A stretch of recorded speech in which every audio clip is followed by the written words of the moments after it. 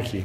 Okay, so Ecclesiastes chapter 7. We've been doing this series looking in the book of Ecclesiastes. I don't know how you're finding it. This book, I love it, I have to say. I'm sure it is written to melancholics like myself. This is kind of, it speaks to me. But anyway, I'm going to read you the first 12 verses of chapter 7, which says, "A good name is better than fine perfume, and the day of death better than the day of birth. It is better to go to the house of mourning than to go to the house of feasting. For death is the destiny of everyone. The living should take this to heart. Frustration is better than laughter, because a sad face is good for the heart.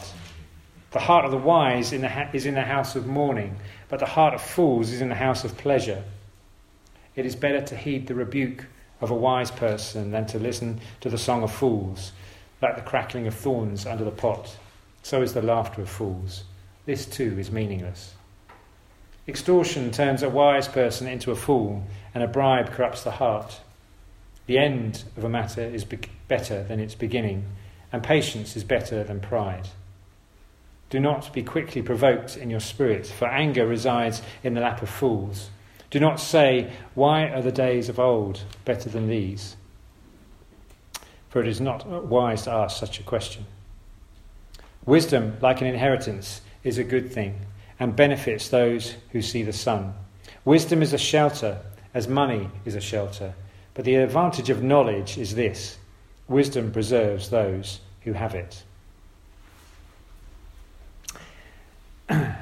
So, if you can get past the first verse, which says, "Better is the day of death than the day of birth," you'll carry on reading, hopefully, and see that this passage is really a passage that is contrasting wisdom and foolishness, which is a common theme of these kind of the Proverbs and Ecclesiastes. You see these contrasts of wisdom and foolishness. And the wisdom that's been spoken of here is having a perspective, having a goal in view, having the end in view. And to live with a view of the end is to live with wisdom, is what this is saying. To live without a goal, to live sort of aimlessly and sort of just, without a guide, if you like, and not knowing the end, is saying that this is foolishness. To not know your eternal purpose is foolishness. And so, in verse 1, it says the day of death is better than the day of birth, which is a bit of a strange thing to... If you just read that, you think, oh, great. What is this going on with? If you carry on to verse 8, it says the end of the matter is better than the beginning. The end is better than the beginning. This is the wisdom, because it's giving us a perspective that actually the end is where we're heading. Now, I don't know about you. I was going to actually... We're going to do a little bit of interaction here. Long-haul flights. I was wondering who's done the longest long-haul flight. We'll have a bit of a competition. I know the Welches are off to Florida. So do you know how many thousand miles that is? Chris, you've probably looked this up. You're a stats man. They'll be on Google in a minute. So who's been further than Florida? Because I know they're going to Florida. I'm guessing we've got some here from Sri Lanka. So I know that, Pinto, you've been further than that, probably. So we've got Sri Lanka. Alaska. Ooh. Why'd you go to Alaska? We had a cruise. Oh, okay. Alaska and saw the wild animals, whales. And you flew back? I flew back. Okay. John? Australia. Oh, see, I didn't think anyone had been to Australia, but you've just trumped everything, because we've been to the Philippines, and that's actually further than Alaska. I looked it up. And it's further than Peru, because I knew Louise would try and gazump my Philippines trip. John, well done. You have the long-haul flight record of the church. So there you go. We'll give you a little badge for that. Now, correct me if I'm wrong, but anyone who's been on a long-haul flight, so anything more than sort of 3 hours...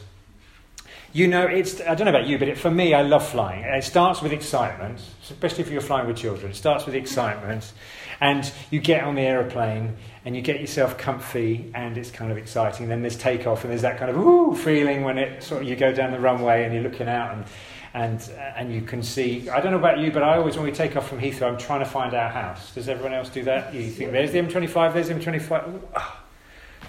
And similarly, coming back into London, I went actually to the Shard with my mum the other day, and we've seen the planes literally just flying past their head. But when you come into London and you come in, anyway, So I just like sort of looking at that kind of thing. And then you get yourself comfy, and then you start exploring the in-flight entertainment. Okay, boys, this is like heaven for you because it's like computer games on tap, videos on tap. I don't know if you've experienced this, but it's coming. And you think, this is just great. And then half an hour later, you're looking at the in-flight map with a little aeroplane that tells you where you are in the world and thinking, we must be nearly there by now. I'll just check on the map. And then you realise that you've actually just journeyed from Heathrow to maybe Birmingham or wherever you're going, and you think, right, okay, we've got a little way to go. And I don't know about you, but you just keep coming back to that map, don't you, thinking, well, I'll just check it, make sure we're nearly there, and we're not nearly there. And it just goes on and on and on, doesn't it? And it gets boring pretty quickly, and then you start to get uncomfortable, and then you realise you can't sleep. And it goes on for hours and hours and hours. And then if you're going to the Philippines, just when you're just getting, maybe just starting to, you're so tired you fall asleep, they wake you up with a meal.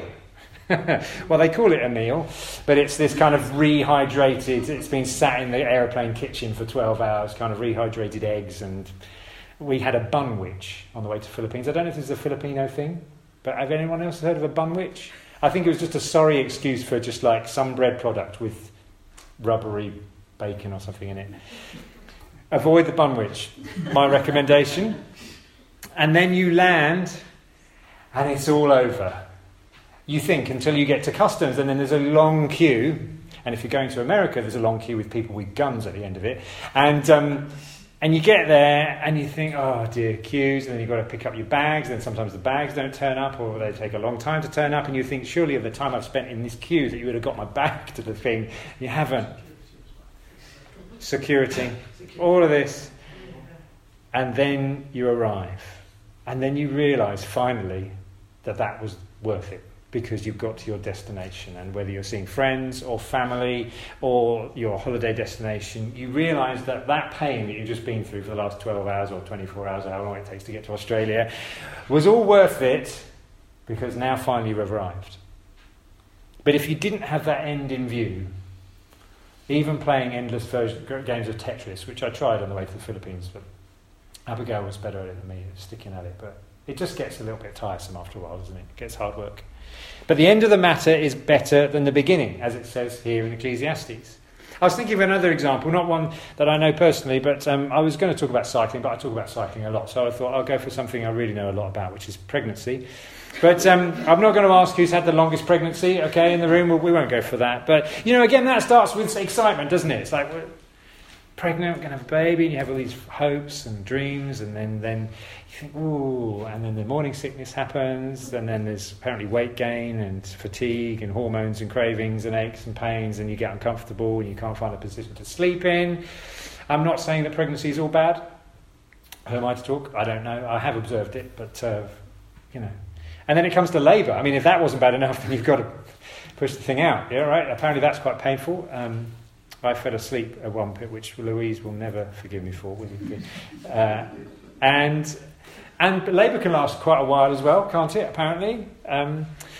But then the child is born. And actually, I was talking to a friend of mine just the he said, you had another one. Because they just had the baby, and he was like, you had another one, as if to say, really? But, once you have the baby, then you realise that actually the end of the matter is better than the beginning. Yeah? Now, Ecclesiastes takes this perspective to its extreme. And in verse 1, as we've read several times now, it says that the day of death is better than the day of birth. I mean, that's an extreme way of looking at this, that the end of the matter is better than the beginning. But then Ecclesiastes likes to push us to these melancholic extreme ways. And in verse 2 it says, it's better to go to the house of mourning than the house of feasting. For death is the destiny of every man. The living should take this to heart. In verse 4 it says, the heart of the wise is in the house of mourning, but the heart of the fool is in the house of pleasure. Now, I wonder how that statement sits with you. I was talking this through with Abigail on the way to school, because I like to cheer her up before a school day. And I said, basically this verse is talking about, would you rather be, in a funeral or in a party? And she's like, Dad. In modern language, that's, would you rather be in a funeral or would you rather be at a pub? Strange question. Because actually, you'd think, surely, we'd rather be at the party, rather than the funeral. And maybe that's because we live in an age where we actually do avoid thinking about the inevitable things in life, which Ecclesiastes would say is foolishness. We avoid talking about death, don't we? We think it's a bit depressing or sad and upsetting, a bit dark. But really, do we have to do this? And actually, a lot of what our culture, our modern scientific culture and social advancements are really trying to put off death. Almost like death has become unnatural to us. Do you know what I mean? It's like we don't talk about it because it's like we're always saying that death is it's not part of life. We've distanced ourselves from it. And as a result, we live in an age which lives frivolously, doesn't it? It doesn't consider its end and just lives for the now, lives for the pleasure, lives for the moment. And it's like sometimes we bury our head in the sand and hope that death will go away, and maybe it just won't notice us and we'll just move on. But it's from Ecclesiastes we read that a wise person is the person who knows how to engage with and contemplate life and death and grief and loss.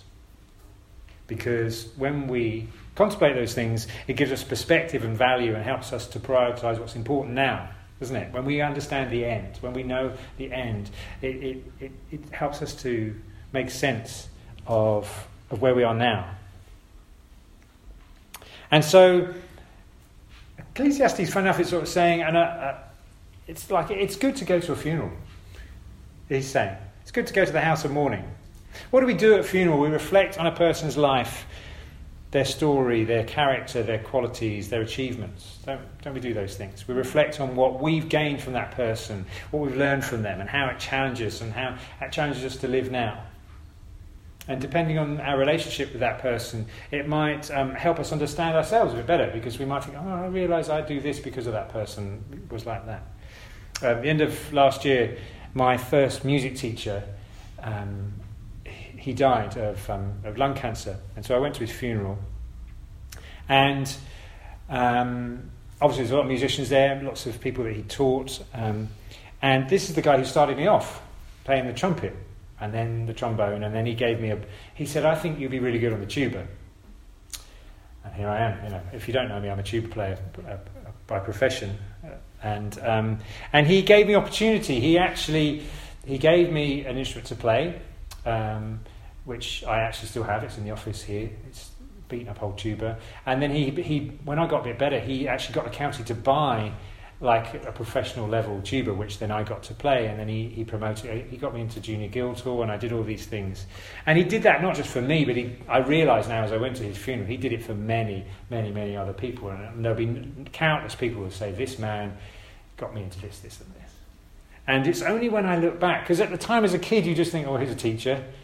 This stuff just falls into your lap, doesn't it? And you just kind of do it. And it's only when you look back and you reflect on somebody and you think, because they did this, I've ended up here.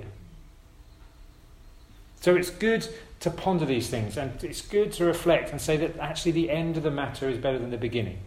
I had no idea when I was 8 years old picking up my first trumpet where I'd end up now.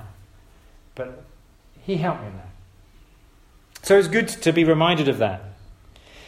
In verse 3 it says, sorrow is better than laughter, because a sad face is good for the heart.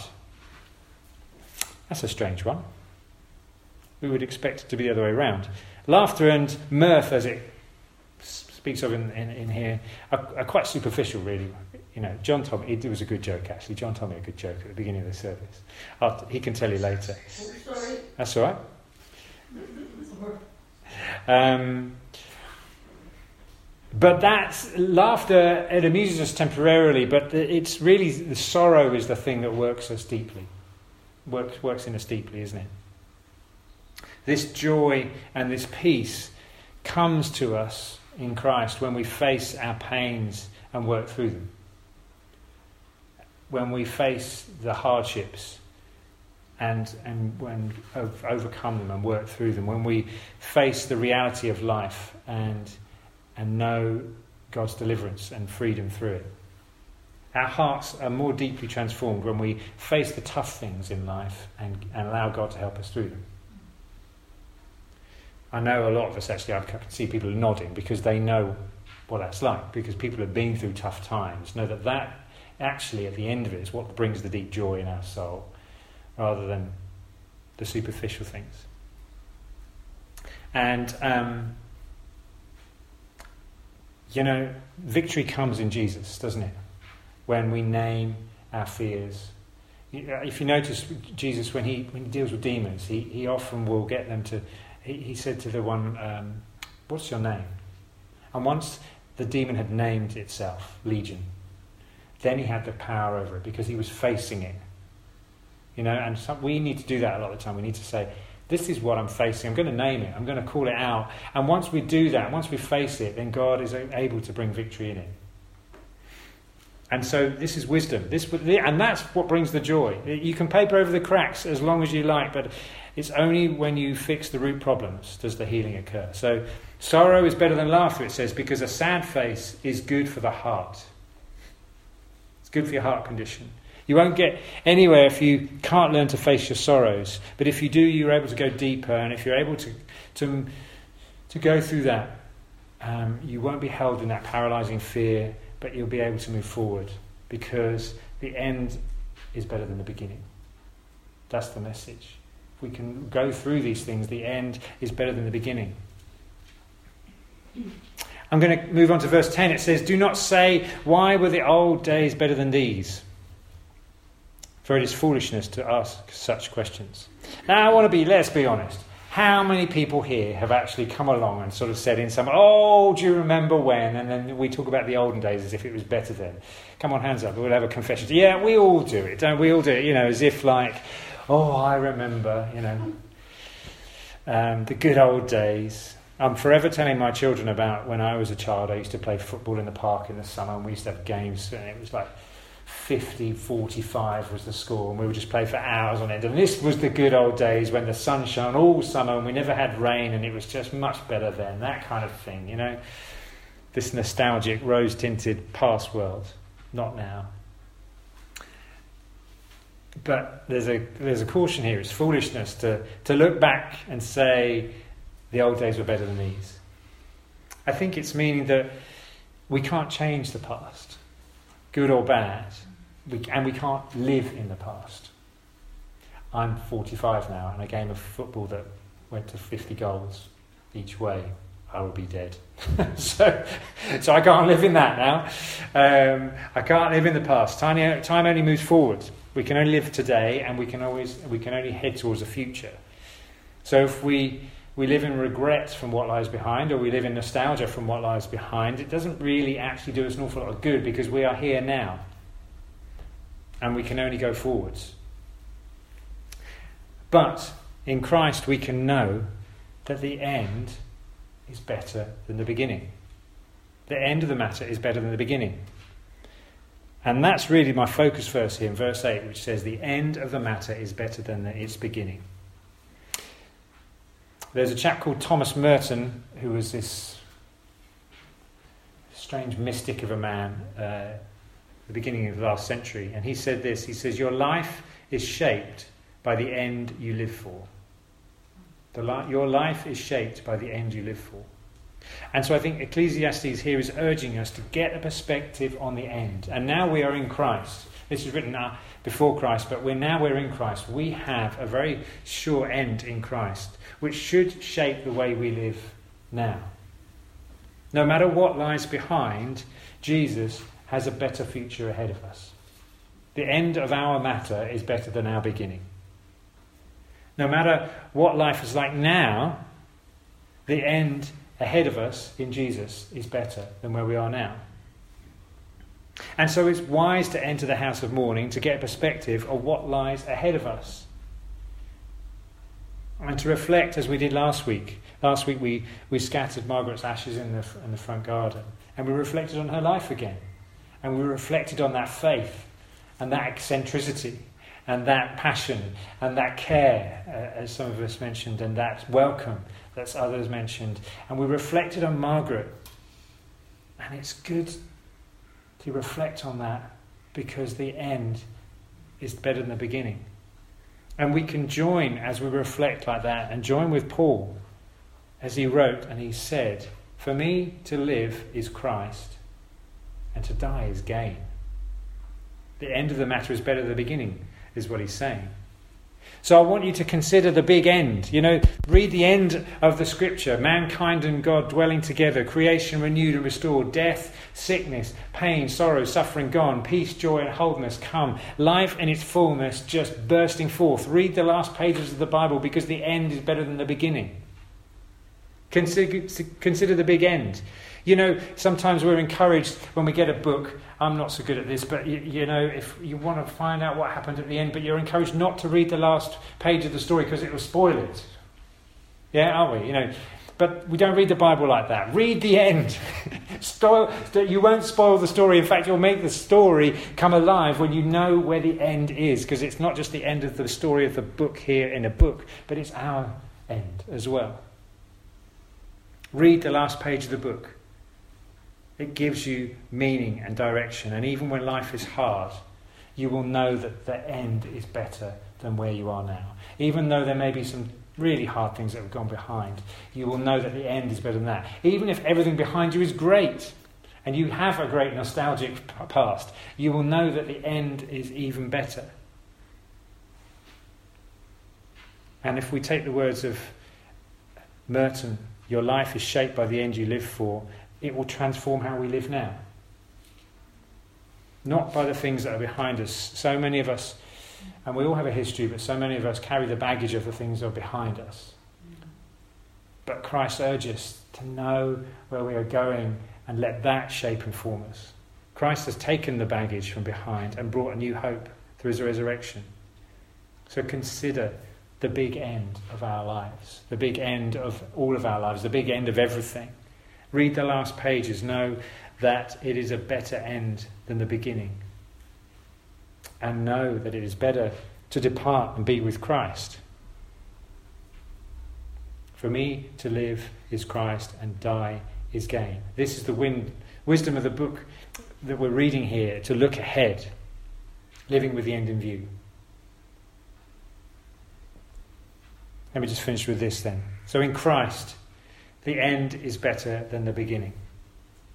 In Christ, New Jerusalem, the end is better than Eden, the beginning. New birth is better than birth. New life is better than life. New creation is better than creation. Resurrection life is better than this life. The spiritual body is better than the natural body. The age to come is better than this age. And as it says in Hebrews, therefore let us run with perseverance the race marked out for us, fixing our eyes on Jesus, the author and perfecter of our faith. For the joy set before him, he endured the cross, scorning its shame, and sat down at the right hand of the throne of God. Consider him who endured such opposition from sinners, so that you will not grow weary and lose heart. The end of the matter is better than the beginning. In Philippians, Paul says, one thing I do, forgetting what lies behind and straining towards what is ahead, I press on towards the goal to win the prize of God's heavenly calling in Christ Jesus. So I hope now we can read this again. I'm just going to read you verse 1 again. The day of death is better than the day of birth. Can you see how that marries together with what Paul is saying? The end of the matter is better than its beginning. Can you see how that works together? That no matter how good or bad your life is now, in Christ we are heading towards a better future. That is our hope.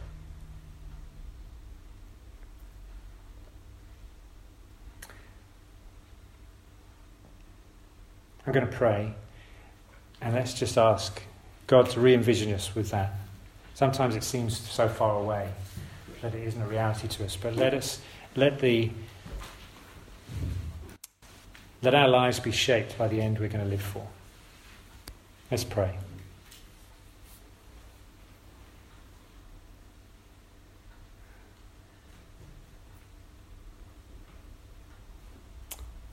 Lord Jesus, we thank you that in you we have a great, great hope. That no matter what is behind us or where we are now, whether it is good or bad, whether it is hard or easy, the end is always better.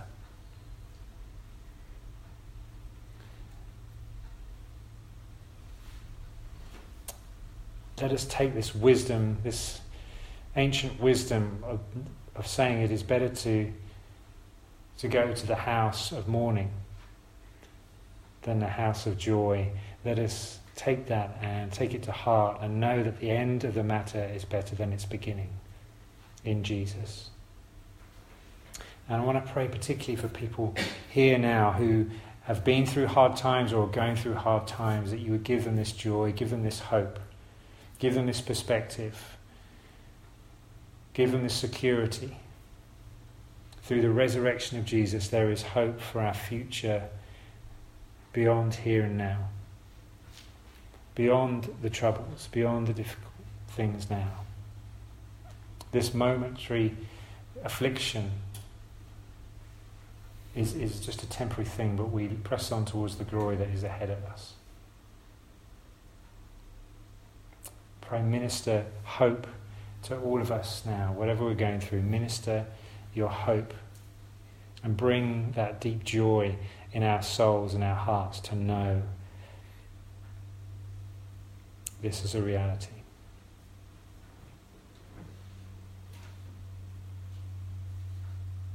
Thank you, Lord. We thank you for the hope we have in Jesus Christ. Thank you. Amen.